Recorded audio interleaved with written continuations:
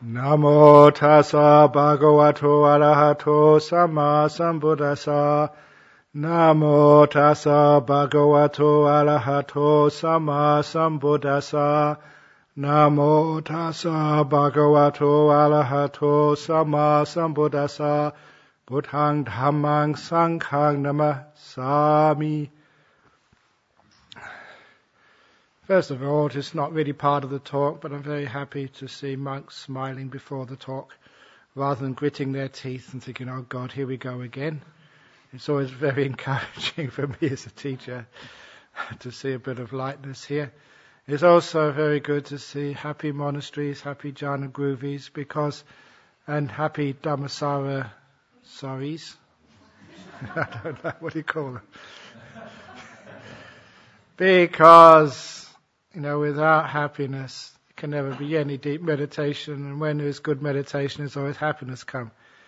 There's that great story in the Dhammacedya Sutta, if anyone wishes to look it up, when the Buddha told the king that you can expect the community to be smiling and happy when their meditation is going well and when they're getting insights into the path. So that's a sign that things are going well. I know that in the forest tradition, they used to say this in Thailand, you can tell if the monastery is going well when the toilets are clean. I prefer that when monks are happy. That's a much better sign that, that the meditation is working. So very good, everyone smiling and having a few laughs every now and again, which is important. But it all comes again back to the meditation in these talks. I'm focusing just on the meditation, nothing else. Because this is the key, the heart, this is the power behind one's insight. Many people can read the suttas, they can understand the Pali much better than I will ever do, and the professors at university, but they can't really understand what it means. It's actually through practicing these teachings of letting go, of kindness, of gentleness, that we actually experience what these suttas are describing. It's just like we might very well just take all the guidebooks on Paris and just compare them and write a thesis on guidebooks to Paris. But that way you won't understand what Paris is. If you actually go there and live there, then you understand what those guidebooks are talking about. So it's the experience which is most important of all, which is why in these talks, these aren't theory, these are teaching how the meditation actually works. And for a change this evening, I'm following some advice. Don't usually follow advice, but not really advice, a request. One of the monks in the interviews asked me, can you please talk about the three vimokas? The vimokas, this is like the releases, the three ways of release through, I've got to remember them now, through apanahita, desirelessness it's usually called, and nimitta, vimoka, and lastly sunyata vimoka, which is the emptiness or the no self. And first of all, you may question me, those who know Pali better than I do. That's the trouble when you teach people Pali. I taught many of you Pali a long time ago, and that was maybe a big mistake because now you know more than I do, and you can pick faults in what I say. Be careful, Ajahn, don't teach too many people, otherwise they'll argue with you back. But no, the vimokas, they usually, as far as I understand, as what I've seen in the suttas, reading them, is really referring to the jhanas and the arupa states. That's actually what they're referring to, the states of deep meditation. So these are almost like the three different ways into the deep meditations. It's not so much talking about the insights, the paths and fruits, but more towards the deep meditation states. And so just remembering that, I thought it was a great chance to start to talk about these three different ways of getting into the deep meditation. You might call it three different ways, but it's three different emphasis. And it just reinforces all I've been talking about before. It's not what you meditate on, but it's how you meditate. It's not the object which you focus on, but it's how you focus. It's how you meditate, not what you're actually doing. And the sense of what you're meditating on.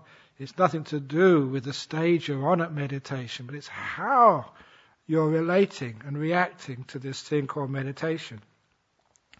And of those three ways, the apanahita, the desireless one, is probably the one I've been focusing on most of all during this retreat. I've been telling many of you to have no wanting, no desire, to be able to sit there and whatever you're experiencing, just stop wanting to be somewhere else. Stop trying to get somewhere else, because all that wanting, all that desire is just shaking the mind. It's disturbing it and stopping the stillness. The simile of the water is a great one, which I've told you and demonstrated many times. If you hold the water, you're shaking it, you're doing something. Somehow or other we have to let it down, and that is by not wanting anything in the whole world. Even wanting good things is going to disturb the mind. And that is like the apanahita, the no goal, the no desire, the not wanting in meditation. Which is, when I just read that this afternoon, just to check up that, I was correct, that's probably the meditation, the path which I use more than anything else. No desire, just sit there and not want anything. And I've talked so much about that, I thought it'd be interesting to talk about the other two types of pathways into the deep meditations. And the other one, the second one, is they call it animita. Now, I've talked about the nimittas many times, and of course that word means different things in different circumstances, in different situations, in different contexts, was the word I was looking for. And you've heard me say many times, when I talk about nimittas, this light which appears in the deep stages of meditation, really you should call that in full the chitta nimitta, the sign of the mind. Because the word nimitta means a sign, means a label, means something which indicates, what you're watching at. This is the sign of the mind. When the mind gets released from the five senses, it usually appears as a beautiful light, as it does appear when people have near-death experiences, when again the five senses stop, only that time a bit more seriously. But when you're meditating, that's a sign of the mind, the chitta nimitta. But just they have the signs of the boundary for this hall, which are the stones in the corner. They're called sima stones. They're called nimittas too. So a nimitta is a sign of anything. And you also have in the Pali the samadhi nimitta. And when you understand this word samadhi, as I've been pointing out again and again, is stillness. It's actually the sign of stillness. And I must admit, I use that a lot as well. You get to know what stillness feels like. You recognize it. You recognize its signs, its nimitta. And if you can focus on that sign of stillness, that will take you into really, really deep samadhi. It's like the mind can focus on that because it is a very pleasant and very easy object to focus on. Now, of course, can I describe that? No, these things are just almost too difficult to describe. It's when the mind is still, really still, you can actually feel this is stillness, this is what it is. One way which I've tried to develop to be able to teach what I mean is that, you can follow, or rather be aware in your mind after I'm speaking. And I'm now going to do this little exercise. I'll just say to you, just still. Still. Still. Still. And after I say those words, the mind looks in that direction, and they can actually see what that word is pointing at. Still. And if you can feel that, that's the sign of stillness. In its weakest probably form, it is samadhi nimitta, the sign of stillness. It's a feeling, an experience which you can get to know.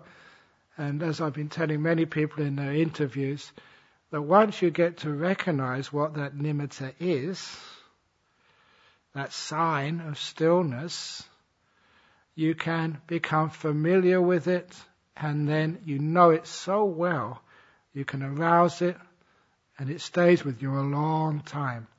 The only reason why these states of mind don't stay with you is because you do something with it. You disturb it.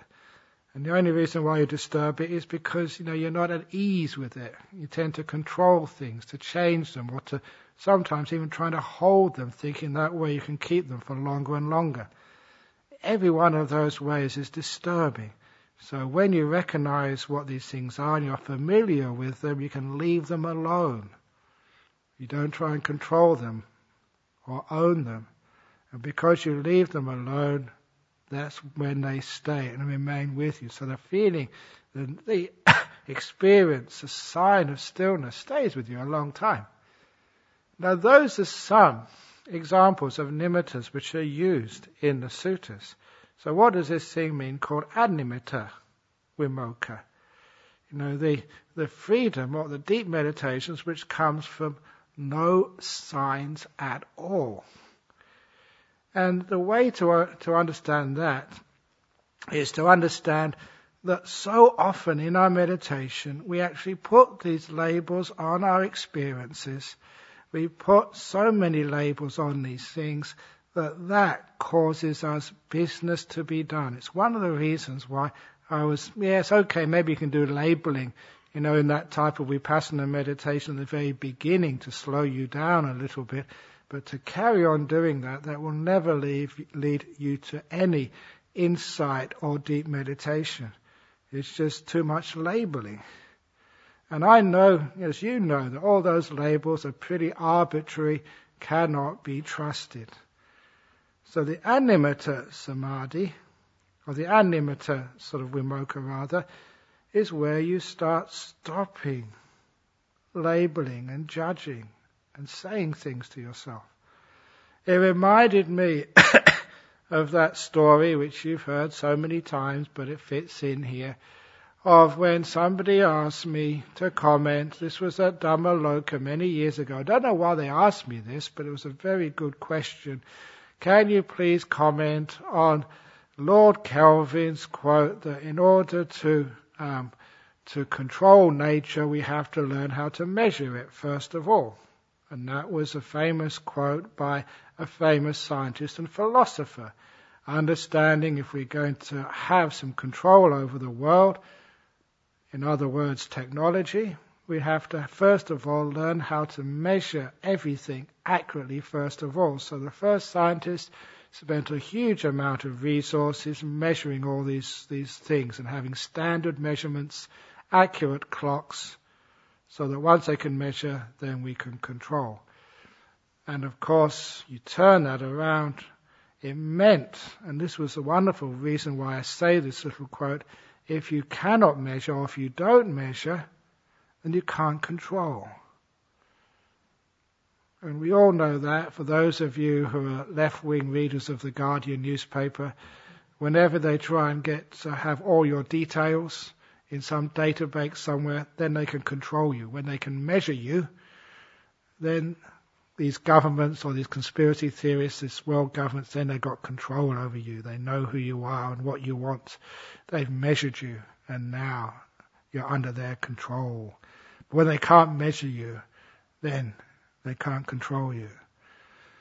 And that's really pretty much what happens with our meditation. When we start measuring in our mind, straight away we come desire, control, wanting, feeling good, feeling bad once we've measured our meditation.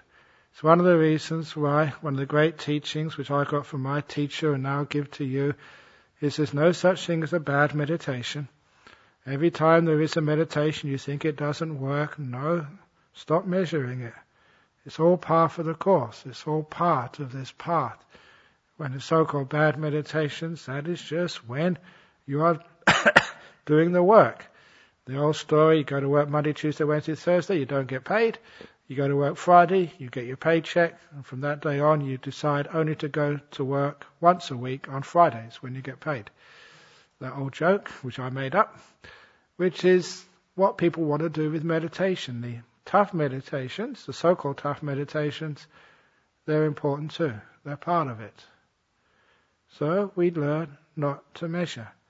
And it's a brilliant thing when we don't measure things, because so much of your measurements are uncertain, which is why in the Visuddhimagga, apparently, they say this animitta this unmeasured path or signless path to the deep meditations is all about contemplating anicca.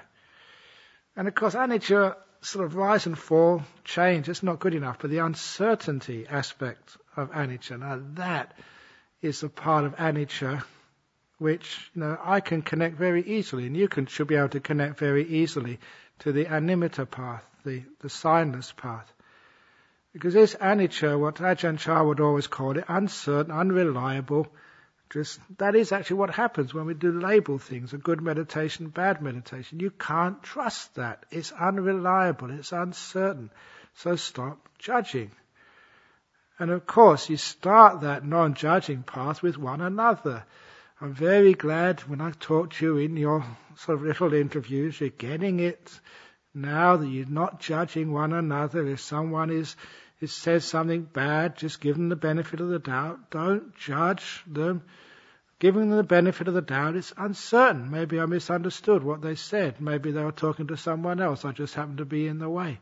Maybe when they said someone was a fat pig, it was somebody else who happens to be fat in this monastery, not me. But given the benefit of the doubt, because there's a few of you who are sort of catching up with me, and instead of taking it personally, you make it uncertain, give it the benefit of the doubt, which means you don't get angry. This means you're not measuring anymore. You're not measuring that person, because as soon as you measure that person, you judge them, you put that aside, they got angry at me, they said something which is wrong, then you just lost heaps of energy, because anger just sucks energy, it sucks time away. Your meditation is lost, it's going to be damaged for days. Just one moment of anger, it's just not worth it. And it's the same with even the food you eat. I don't know what food you like and what food you don't like, but it is pretty unreliable, your likes and dislikes. I was reflecting that a couple of years ago I was invited to go to a conference in Melbourne. They gave me a nice hotel for 2 nights I think it was something on the park or whatever. Really nice hotel. And I told them I need my lunch before 12 o'clock, which they arranged. And they said, oh, you're very lucky. The head chef is a Sri Lankan. He's made you a nice vegetarian Sri Lankan curry. Now you're laughing because you know that I don't like Sri Lankan curry. But despite all that measuring, it was uncertain. Because it was a Sri Lankan curry and it was one of the most delicious meals I've eaten. It was delicious. It totally surprised me. So much for all my judging. So I remember that. That was really weird. I thought, oh God, this is going to hurt. I've got to eat it anyway. I've got no choice. So I put it in my tummy and it was delicious and it was fine all afternoon and evening. So this is that nimitta which you can put on to something that this is Sri Lankan curry means I don't like, and you can't rely upon that. It's amazing how free you can become when you don't put labels on things. Now imagine what you do in meditation when this happens. You're just watching the breath, you don't label it. When you don't label it, you can't control it. You don't label anything, you don't put a sign on anything. It's totally uncertain. Whatever you think it is, maybe it's not that after all. Now that does leave you just with no place to stand on. It leaves you with no goal to strive for. It leaves you with nothing to criticize and find fault with. You just can't judge anything. You give every moment the benefit of the doubt, just like you give what people say the benefit of the doubt. You don't judge them. It's amazing how peaceful you can become when you just, this is uncertain, I don't know what this is. I'm not going to strive because I don't know where to strive for. It's very scary doing animita practice because you really have to let go of this trying to find a foothold anywhere in the world. Trying to find out who you are, what you're supposed to be doing, where you're supposed to be going. It's amazing just how many times people come and say, "Oh, Ajahn Brahm, just please tell me what to do. Give me something to do. Anything to do." I say, "No. That's torture." "Oh, I'm not sure what I'm supposed to be doing." Brilliant. You've got it. Now, can you live in that sort of uncertainty when you're meditating there and I don't know what's going on? I don't know what I'm supposed to be doing. You know, a lot of time that happens to you, to each one of you, sooner or later in this meditation retreat. What the hell am I supposed to be doing? I'm not quite sure anymore. Brilliant. Now you've got a chance.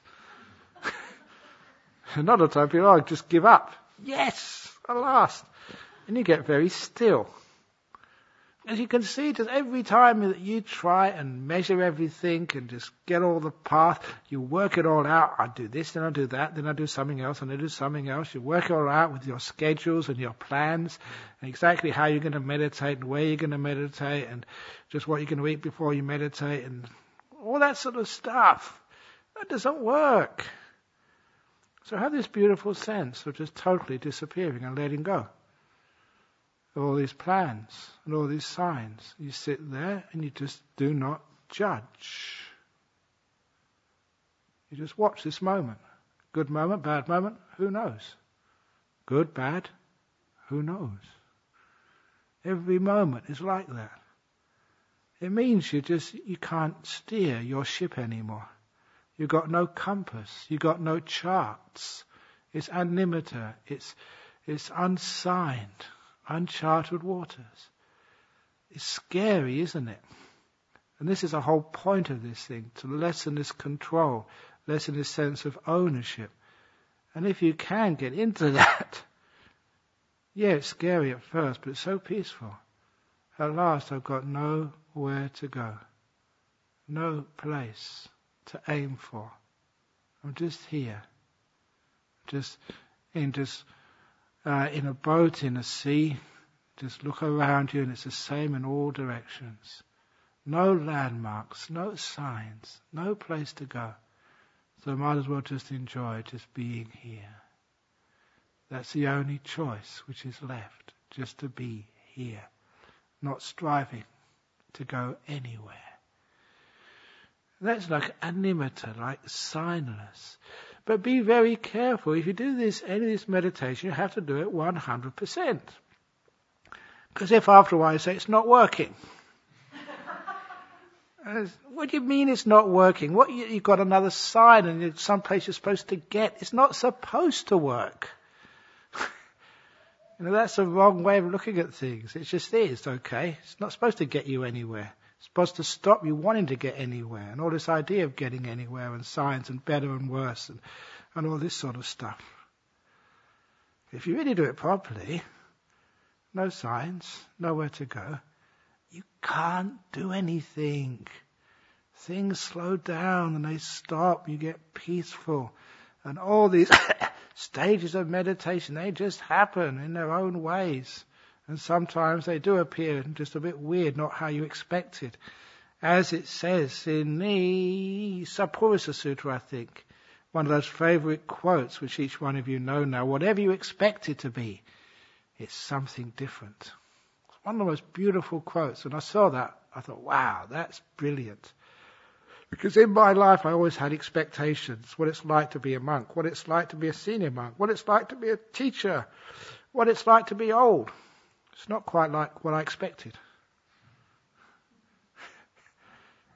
What it's like to die. Whatever you imagine it to be, it will be different. What it's like to get into jhanas. You have all these expectations, those who haven't been there yet. I will tell you, it'll be something different. Whatever you expect it to be, it's something else. That's how the Buddha taught. And that is just brilliant. It means that it stops all those expectations. So all these, enlightenment, paths and fruits, liberation, whatever you expect it to be, it's going to be something different. The meaning of that is, or rather its purpose, is to stop you imagining and expecting and judging and giving the future any of these signs, giving Nibbana a sign, giving jhana a sign. So when there's no signposts, you can't go anywhere. There's nothing to point you in any direction other than just inside and being here. All signposts point to somewhere else. And instead, when all the signposts are gone, you're just left with being here at last. And I say the whole of the meditation is just being more fully where you already are.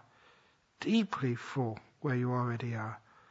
So still, and when you are still, you know you're really here when things start to vanish and disappear. And that's another sign of animita. Things vanish. All the signs where you expect to be. That's why it's scary, because all of the signs which give you a sense of familiarity. This I know, this is Bodhinyana Monastery. You see the signs, you know the signs. When you walk back to Jhana Grove, you can know exactly where you are. You see the signs and the landmarks on the way to your room and hut. Imagine that all those signs are gone. Totally dark. You don't know where to go. It can be pretty scary. That's why this is tough to do. Why is it scary? Because you're afraid of losing something. This is what you're supposed to do in this meditation. Lose everything. As I said in the introduction to my latest book, The Art of Disappearing, get lost. What is supposed to happen? Well, this is what happens at Nimitta. There's nothing there. And all that happens to you is you just start losing things. Things start to vanish. Your whole idea of who you are and where you're supposed to go, what the body is, what the mind is. We've got so many things which we have to lose. And as soon as you start patinisaga, throwing them away, the better.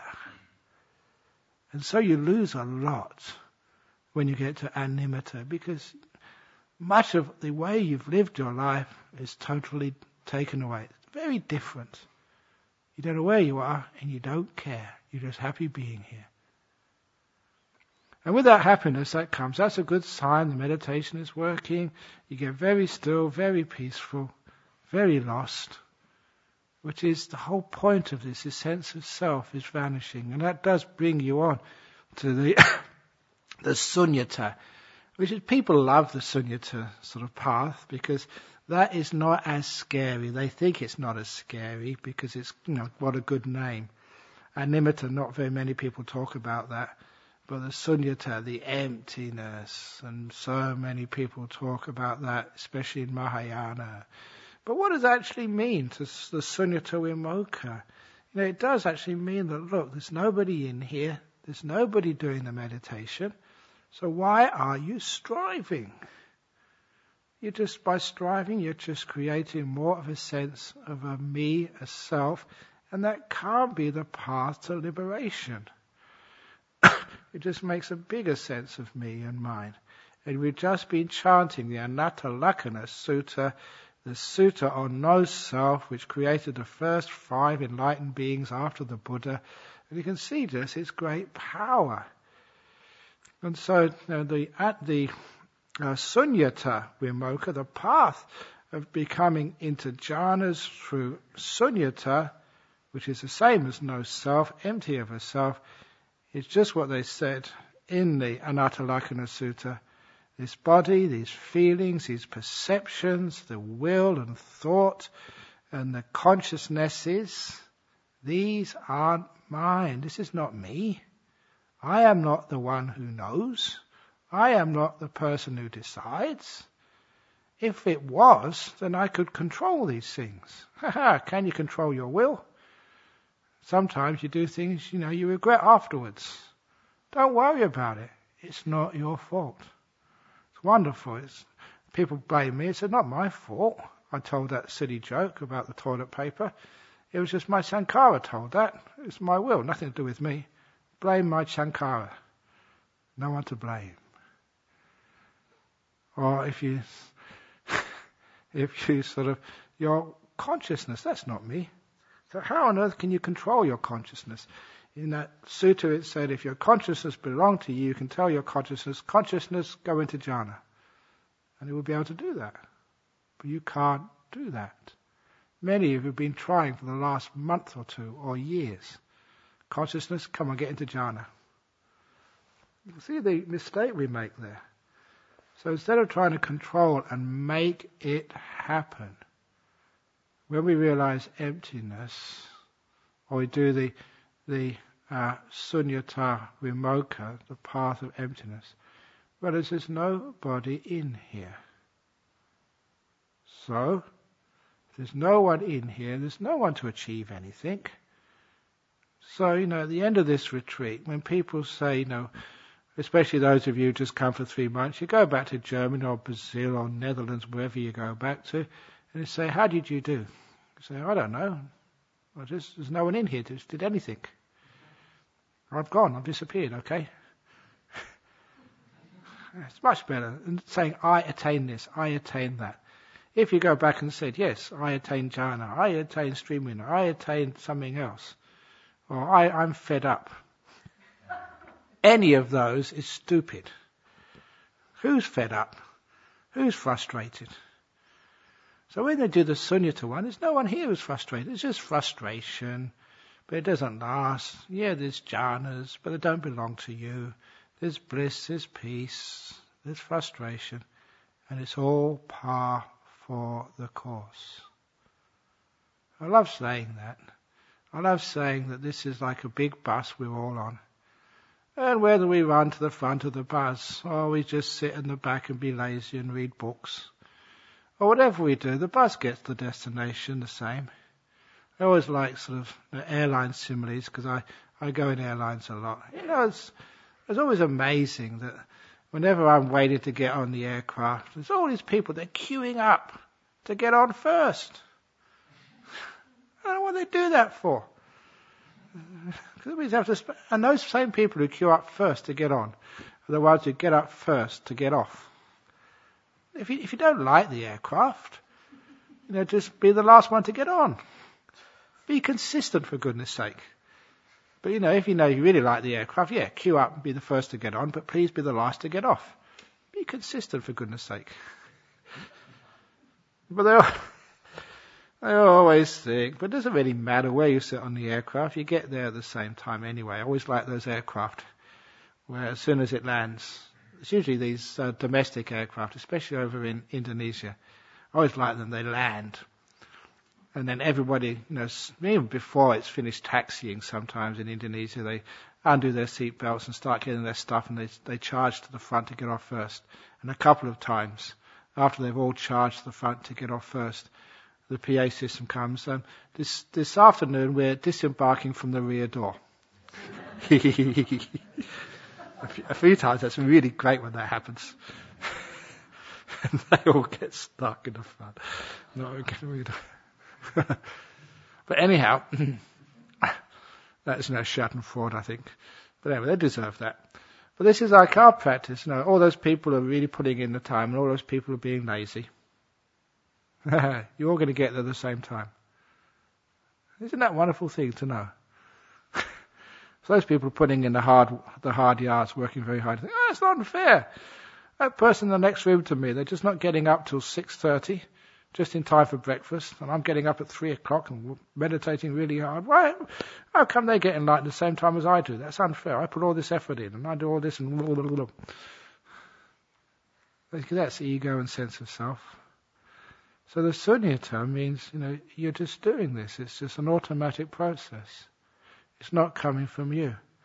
When you meditate in the morning, it's not me decides to get up in the morning, just body, mind gets up. I decide to watch the breath or whatever it is. I don't really do that. Just mind does it. I don't do a thing. Because as soon as I start doing things, as soon as there's a perception of a me in there, it all stuffs up. So the sunyata liberation is you take all perceptions of a sense of self out of this. You sit there and disappear. So it's not even you watching whatever you're watching. It's just the mind just watching a thought. And You know how wonderful it is when you're thinking all sorts of stuff and there's no I in there. At last there's no one to blame. So you don't get frustrated anymore. All frustration comes when there's a sense of I. I want to get somewhere and I haven't got there yet. I want to be peaceful. I want to get jhanas. I. Wanting, you have to have an I before it. When there's no I, there's no sense of self, no sense of me. All wanting just hasn't got a pronoun to make it into a verb. It can't do anything. So when there's no sense of self, again, it's another way you just can't do anything anymore. There's no one to achieve anything. There's no one to get anywhere. Even if you do get enlightened, you don't get any praise for it. There's no one there. It's like you work very hard and they send a check, but there's no person to receive the check. What a waste of time. You've got no address. There's no place to send it to. This is a beautiful way of learning how to have no desire, no attainments. And that's again what I said last week from the Visuddhimagga, that wonderful saying, the path is, but no traveller on it is seen. And that was a beautiful saying because when I meditated, I tried not to be a traveller. I wasn't walking the path, I wasn't practicing. I wasn't doing anything, I disappeared.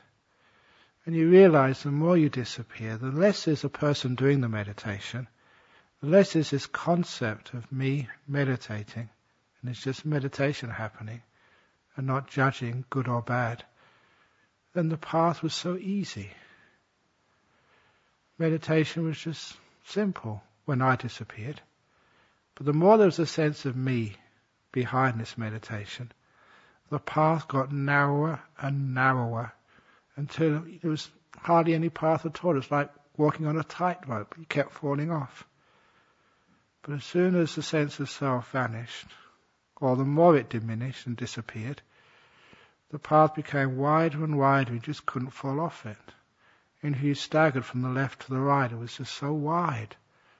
There's no way you can fall off it. That's why the path is, but no traveller on it is seen.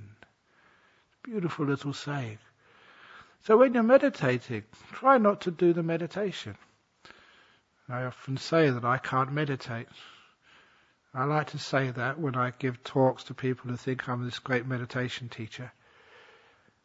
Written many books, many people come to learn from me. And I say that I cannot meditate. And that's on this tape, and I stand by that. I, Ajahn Brahm, cannot meditate. And the answer to that is, I have to disappear for meditation to happen. So as soon as Ajahn Brahm disappears, as soon as I vanishes, then the meditation just goes so beautifully. So when you are meditating, if you want to try the sunyata path to the liberations, the incredibly deep liberations, instead of trying to strive and get rid of thoughts, really work hard to be in the present moment or to be able to watch the breath, you're really working hard to try and get some piti sukha, some joy up in the meditation. You're really trying to sit for long periods of time. Stop it. Instead, just sit down and take away the sense of self, the I. So you're not doing anything because there's no one in there anymore. Imagine that there's this person with your name, with your history, can just take a break, can butt out, as they say in Australia, can just disappear for a few moments, can get lost just for half an hour. So you, who you think you are, what you think you can do and can't do, all your attributes and achievements, your gender and your age and whatever else you describe yourself as, see if that person can vanish. So you're just sitting here. Actually, no one's sitting here. Your eyes are closed, but there's no one doing the meditation. Imagine that. Imagine the thoughts are there, but there's no one doing the thinking. There's no one watching the thoughts. Just nothing. Empty. And see what happens. Because if you can take away that sense of self, usually what happens, if you do it properly, again, you have to do it 100%, just keep on investigating, playing until you do it properly. It's a bit scary, but it's so beautiful.